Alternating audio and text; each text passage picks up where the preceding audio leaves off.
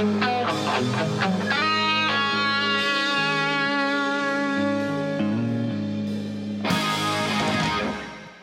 right, everybody, here we go. This is the second installment of our Van Halen 1984 series. This is Jason. This is Gabe. And this is Tom from Tom Spina Designs and Regal Robot. And Tom, you have a friend with you today, right?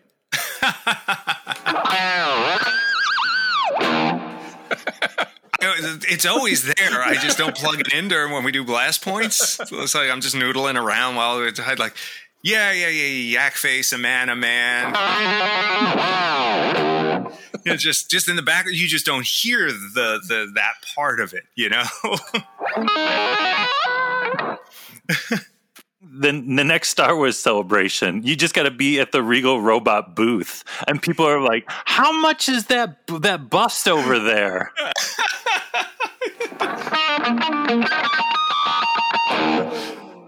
And I'm just whatever the question is, the answer is on a guitar. Break out the wah-wah pedal and get a little of that, like Eat'em and Smile, you know.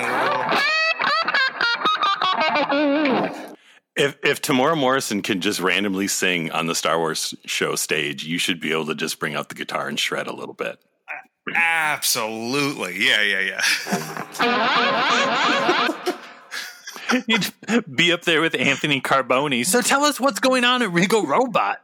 Oh my God. I feel like Carboni would just run with it though. You know what I mean? Like he's got so much energy. Like I think it'd be genuinely tough to keep up. Yeah. I think the footage from Anaheim, I think you and Carboni were actually running the electricity in the Anaheim Convention Center when you guys were up there together.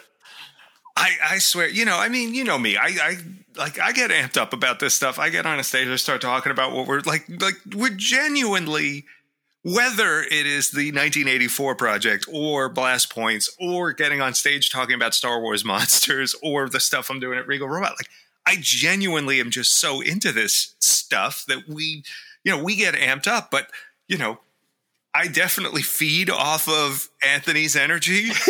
And I felt like it was some sort of weird cycle that was happening between the two of us. And it just, you know, each trying to outdo the other a little bit. And it was, you'd expect to have gone backstage and it's just like a pile of cocaine or something that he's diving in between takes.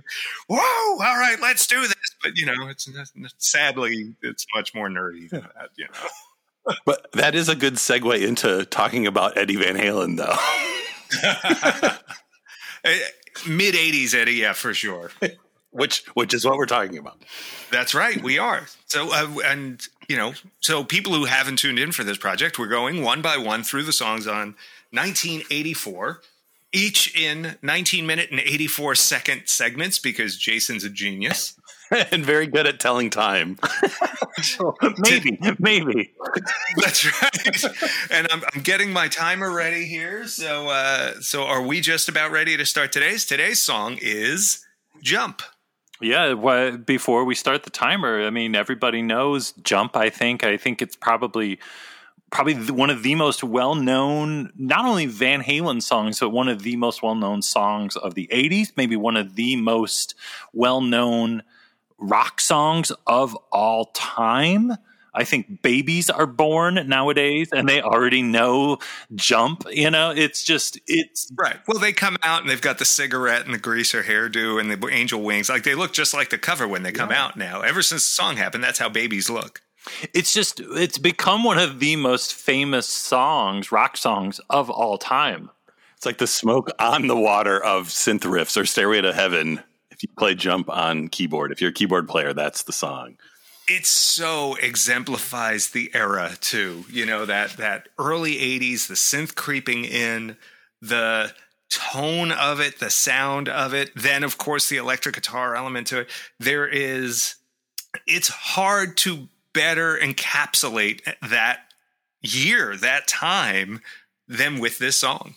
I think that means it is time to start the 1984 timer and start going in depth about track number 2 on 1984. Like we're saying, the classic Jump. Whoa!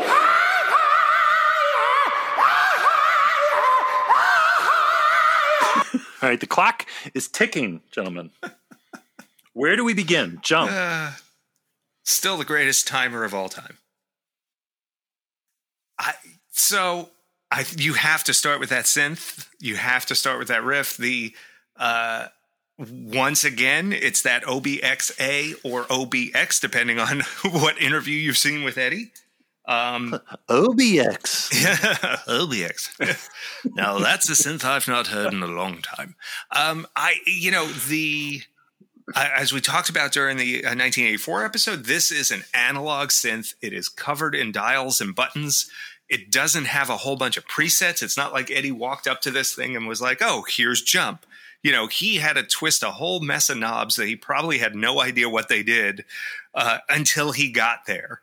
And that is almost as impressive as the rest of it. Well, there's the good story from Eddie about writing this song, and they were working on building the 5150 studio at the time, and he had a different synthesizer, the Sequential Circuits Prophet 10. And he says whenever he got the sound just right with the left hand sound and the right hand sound, that the synth would start smoking and pop a fuse, which apparently was something that happened to that particular synth because they re-released it with like 2 keyboards, like to make more room for airflow in it. Oh. So after blowing up a couple of those is when he went out and got the Oberheim, which was kind of now, his synth sound. Yeah. And it's such a classic tone that he's got on there. There is a great isolated version of this. I encourage everybody to go on YouTube and check that out. It's got the isolated track of just the synth from the song. And, I guess I'll go a little deeper into that when we dive into the song. Maybe we'll go a little section by section on the song and just talk about what makes that song really cool. But I think we should probably bring up the video because as iconic as any song is, back in that time, having an iconic video was also important. What's amazing to me is how popular that video was, considering they literally looked to be shooting it in front of a black curtain. This is the most stripped down, minimal video ever. Of course, you've got the black curtain, but you've got Eddie in the neon yellow zebra stripe blazer and Michael Anthony in the tightest bright orange pants. Like maybe they were colorful enough they didn't need a set. Yeah, it's definitely minimalist. And it's funny too because they claim that they only spent like $600 or something on it, but that's disputed that they spent more than that. But it was in the few thousands of dollars, not anything like Michael Jackson would spend on a video or something. And then the fact that in the first MTV Music Awards, Video Awards was that year, and they got nominated for in 3 categories and won best stage performance in a video for that video that they spent hundreds of dollars on. Right, with some very bbasic, kind of not great lip syncing from David Lee Roth. Who is just not used to singing all the words live, and isn't there the story that, he improv that extra scream and they potentially had to go back and overdub a different mix for the video version? That strikes me as such a weird fix for that. Like, wouldn't they have another? I mean, they didn't spend a lot on the video, so maybe not, but I don't know. I almost wonder if it was just a different mix of the song that they were working with. And then, I mean, there's always those times where you get 2 different versions of the same song out there. Different. I mean, hell, look, we do Star Wars podcasts. We know about versions and editions. Right. But yeah, I thought that was an interesting notion that he somehow mimicked screaming on set, and they had to go in and record a scream for it. I'm like, so they would have had coverage. Like, they could have cut away to anything at that point. Unless they were like editing with no sound. Right. Yeah. And it's like, that's probably good. It's like, wait a minute. We'll never win any we'll never win any MTV awards if we don't dub something. The video won't make any sense. Right. What I love about that video, though, is people always like equate Jump with just being a happy song. And I wonder, I mean, it is just, it's hard not to feel good listening to it, but I wonder how much of that too comes from the video, because everyone is smiling through the whole. It's such like a happy video. Like everyone is just having the time of their life. No, and especially Eddie. I love the moment right before the solo. He just kind of, almost winks at the camera, smiles, holds the finger up like 1 minute, almost there. It's just so good. They all look probably much happier than they really were at the time, which is always a little sad to think about. But the joy that exudes out of that video is really something, and I'm sure that's got a lot to do with it. I mean, have you ever heard the rumor that the lyrics, or at least the idea of the song, was inspired by someone thinking about throwing themselves off a building, and David and I don't know the whole of the story there. I certainly, knowing Dave, that could have been the kernel of it. It doesn't really sound like that's where the lyrics wound up. But that's certainly a darker beginning to a very happy video. No, and it's weird because if you listen to the song and think of that, it's kind of like, ooh, yeah, kind of dark. Yeah. Well, and it's I would say it's almost fitting, the lyrics starting from a darker place, just because the song, for being also Van Halen's biggest hit ever, their only number one, that it was a song that was around a little while and they potentially weren't going to do at first because it was kind of more synth focused. And it really wasn't until they had their own studio and Eddie kind of had more control over what they were doing that they kind of got the song to a point where they couldn't tell them not to do it. And they kind of had to go along with it. I think it was, it sounds like it was him and Don Landy who helped build the studio with him. And the story goes that they demoed it or whatever, and Ted Templeman heard it and was like, that's a hit, but that prior to that, everybody in the band, or at least Dave and I guess Ted, I wish I knew more of that side of this. I always kind of, you read these things and you always seem to be getting just one side of it. So it's like, I always hesitate to ascribe motivations to people in this sort of stuff. But the story goes that, there was resistance from the band. They didn't want to be a pop band. They didn't want to be a synth band. They were like, we're a guitar band. We're a rock band. And the reality is they made music, whether it was, I think, what is it? Ed always said, I could play the Bavarian cheese whistle if I wanted to, it would still be me. Like, and that's really what it is. It's, he was an artist. He was someone who had a fire within him to make music, and where that music came out just purely depended on what was going on. And I am always, sort of like, kudos to him for integrating the sound of the day and coming up with his own take on that, and making, I mean, it is still, even with the synth, it is 100% a classic Van Halen song. There is, no mistaking it. There are so many of the hallmarks, so many of the markers going through it, just on a musical level, on the lyrical level, on the vocal level, etc. There is no mistaking it as a Van Halen song, again, even if it was played on a Bavarian cheese whistle. Yeah. Well, and that's one of the things I didn't really notice until recently too, is like, even the way that track is mixed is like if it was a guitar track, like with the synth kind of panned left with the the verb and delay, like filling out the right side. Like, if it would have been Eddie playing guitar, they would have mixed the track the same way. So it is just like an extension of him. It's just sound coming out of a different instrument. And we'll get into this, I'm sure, in the other episodes, but the production on the album is interesting from a guitar point of view. And it really isn't the evolution of everything that was happening before and a hint at what's to come, which I suppose every album is in its own way. But it really encapsulates sort of the last gasp of a particular tone of Eddie's. And certainly, I think, by the time they get to 5150, he's recording on the Kramer rather than the Frankenstein.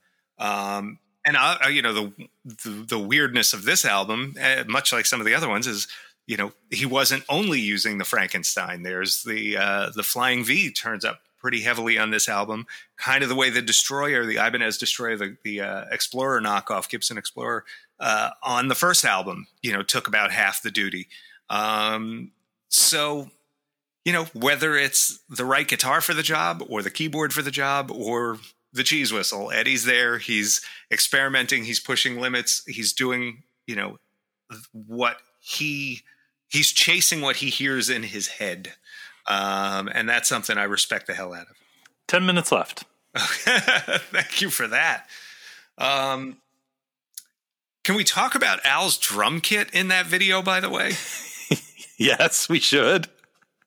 So, looks like 4 bass drums, each with speaker horns in them. Like, if you look, there's sideways, like just horn speakers in the bass drums. There's a fire extinguisher on there, which, I mean, everybody's probably heard the story where he lit the gong on fire and lit his hair on fire. So I assume that's why there's a fire extinguisher. He's got the 5 or 6 rototoms on there.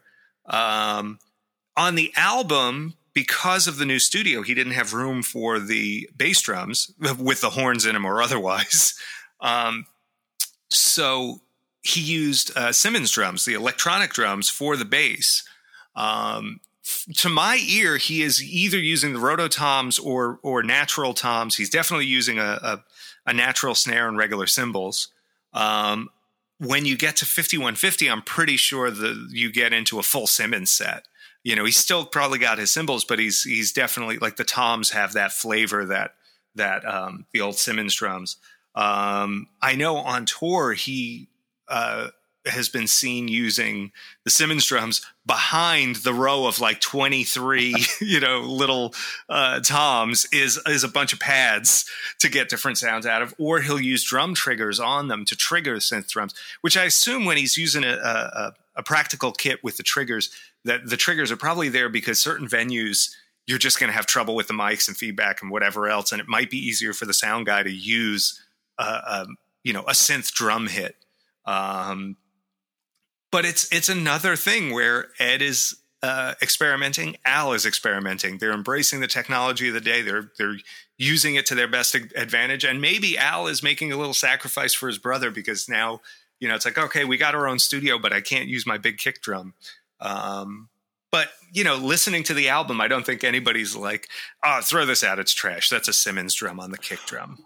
Well, it adds to the kind of the sonic mix of the album, and it's also the sound of the times. Like the Simmons drums that was a new sound at that time, right? So it's fitting. It wasn't like it almost they did it because they didn't have space, but in the end it doesn't sound like they were cutting corners, right? But I do think it's worth bringing up the fact that the studio was so small because of zoning laws, they couldn't say they were building a studio, so they said it was a racquetball court, right. And it basically is the dimensions of a racquetball court. I mean, couldn't you have made it a double? I guess they got it as big as they could. Eventually, they did build a drum room. I think it was for when they were doing Unlawful Carnal Knowledge, and you will notice Alex's drum sound improves massively on that album, and on balance, his sound is amazing. And I know a lot of people kind of rag on Balance. I don't quite get that. I absolutely love that album. I think Eddie's tone on it is the best of his post classic VH tones. But the fact that Alex finally has his drum room and they can really isolate those drums when recording them, made such a beautiful difference and just, sounds amazing. On 84, they said they were playing live in the same room. They had a baffle between Ed and Alex so that the drums wouldn't bleed over into the guitar mics. And it's why the songs feel organic and breathe the way they do. You actually have human beings playing in the same room. There's no click. There's no, electronic stuff keeping them on time. It's just, some of the most amazing musicians in the world playing together. And that's, I think, a special thing you just don't get. Well, we should start diving in with the specifics of the song because we've got about 5 minutes left. Oh my gosh. Well, all right. So stuff that comes out of, for me, immediately, I'm going Alex again. So first off, Alex's snare sound, classic.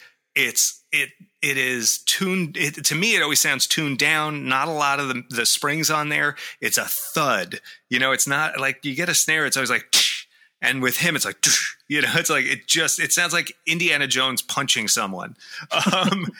And he's always got a great loose hi-hat, plenty of swing in it.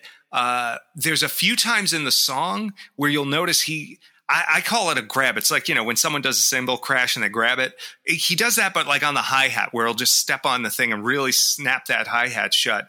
And it's these great moments. Just listen to the song and purely listen to the hi-hat. It's amazing. And the other thing is that when the drums first kick in, you know, you got that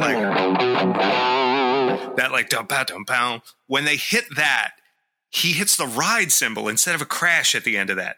So like normally you'd have drums on it, like boom, boom, boom, and he's like da da da ding, and it's a weird thing to do, but it works and it's cool. What other cool stuff? How about this? Have you ever tried to figure out where Dave comes in on this song? Like in terms of the count? You know, I hadn't thought about that. Yeah, you're right. I barely know music. I can, like, I've taught myself how to play guitar. I know very little about the actual musical side of stuff. I'm terrible at counting. But I sat there the other day with this in mind, and I'm like, okay, you know, where, like, his Ed comes in not immediately, because it starts with the, you know, you got the pedal there. So he has a couple of those, like, dun dun bat, da bap. So he's not immediate. Dave actually starts at the end of the previous measure, segment, whatever the hell you want to call it. If you really sit and listen, if you were counting out 1 to 4 on this, Dave's coming in at like 3 of the previous thing to get in between what Eddie's doing. And that's something you'd hear Sammy talk about. It's like, I try and sing in the negative space. You know, I try and find the spot where Eddie's not playing to sing. And when you listen to Dave in this, it sounds like he's literally just trying to shout it out in between, like anytime there's a break. It's like, I get up, you know? Well, and isn't that kind of like that's David Lee Roth's, like how he works, where like he's not writing down the lyrics or he's just kind of like feeling it out while they're recording the song. And it just kind of whatever sticks. It's definitely that. And it is a unique musical sense that he's got, you know, everybody knocks him as a singer and stuff like this and, you know, whatever, but he really, like, that is not the way most people would sing this song. That's not where people would put their melody. And it's so uniquely Dave, and it's part of what makes it special. So I'm going to throw out again, look for the isolated synth track on YouTube. When you get to the pre-chorus, when you get to that, like, you know, see me standing here, that, you know,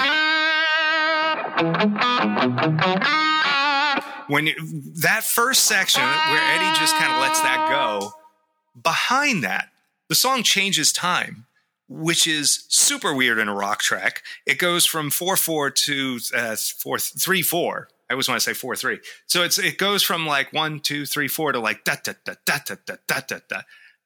And when you listen to it, it just makes perfect sense. Like, I never even thought about this until I started really looking at the song new for this thing. And you just kind of sit there and go like, it's such a weird thing, but it works. But listen to the synth stuff that's going on in that. It's very loose. It's all over the place. And it only gets weirder under the solo. If you go to where the guitar solo comes in, the synth is doing crazy stuff. And the bass is joining them. The drums are joining them. You know, and Eddie's doing his crazy, you know, stuff over top of it. And it all works. And it all comes together to a crescendo right in time for the synth solo, which is just amazing to think that there's a synth solo in a Van Halen album at this point in time, you know, literally knocking people on their butts at the time. Like, what? Why is this happening? Well, and it's really like what you're saying with the synth stuff, though. It's like if it was on guitar, it would be the same. It's like when you listen to Eddie's rhythm parts, and they're like not real rhythm parts. They're just like it's almost like rhythmic solos through the whole song. It's like he plays keys the exact same way he plays guitar. And he does that thing where he lets it breathe. He comes in and out of time. He, when he's doing those, they're like the equivalent of, his tap runs, because they're just arpeggios. But he slows them down towards the end. He gets to that little anthemic, like.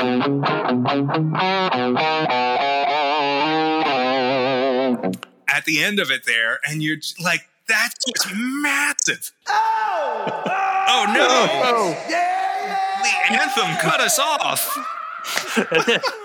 That's all we got. That's 19 minutes 84 seconds. That was great. I could keep listening to that. That was amazing. I'm gonna squeeze in one more in the outro. Just the outro of the song has the seeds of another track in it. He's got this going, and then he kind of goes into, and that goes right into Balance when they did Top of the World.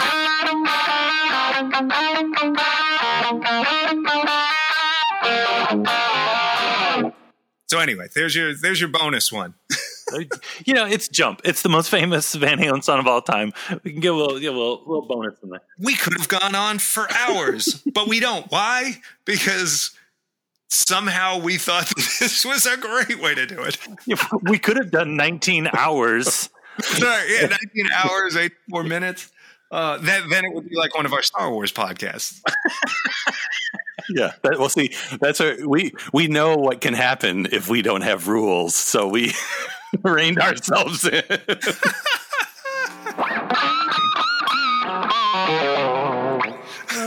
Amazing.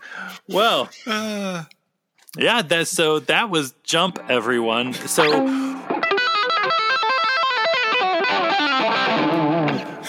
What do we have to look forward to with track number 3, Panama? One of the other great videos of the era. And we are very hopeful to have a nice special guest on that one.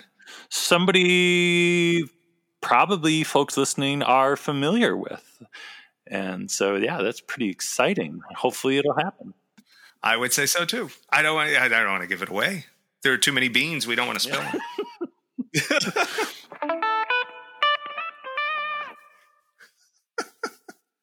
Well, all right. That's it. That's Jump. We're on to Panama next. We don't know when this is coming out. We don't know when that's coming out.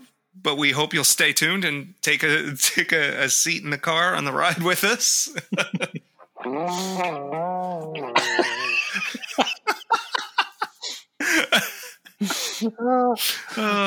Your wife is so angry right now. She's like, well, no, I'm actually, so all of this is running. This is all an artificial amp. Usually I have my Marshall going, but this is actually an artificial amp through the same preamp I'm using for my my mic. I'm going to give a shout out to Line 6, the Helix. The Helix floor. It's an amazing piece of hardware and a lot of flexibility. And for a fake amp,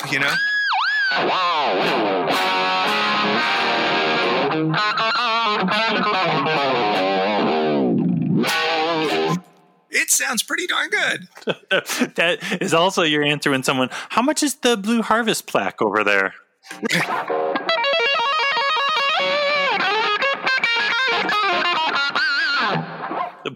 Tom has finally lost his mind. It's finally happened.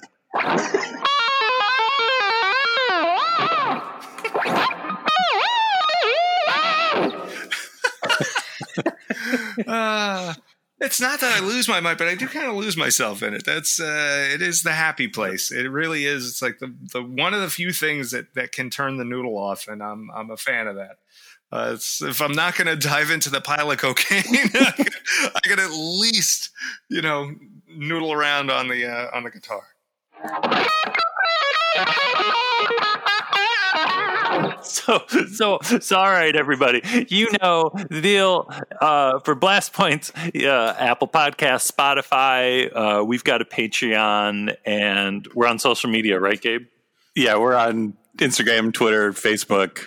We have a webpage. You can probably find it if you search for it. If you're listening to this, you know what it is. Tom, what do you got going on, Tom? They can find me at regalrobot.com, at tomspinadesigns.com if you like cool Star Wars stuff or you like movie props and restoring them and awesome sculpture and theming. Check us out and follow at Regal Robot and at Tom Spina Designs.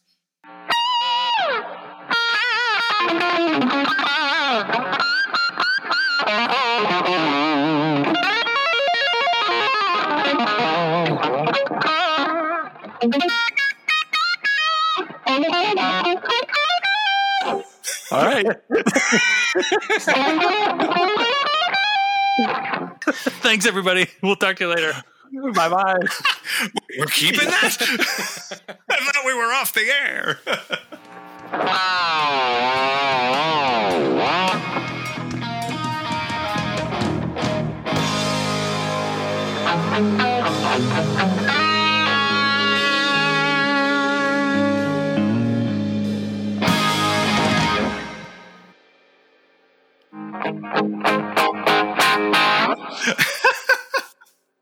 All right.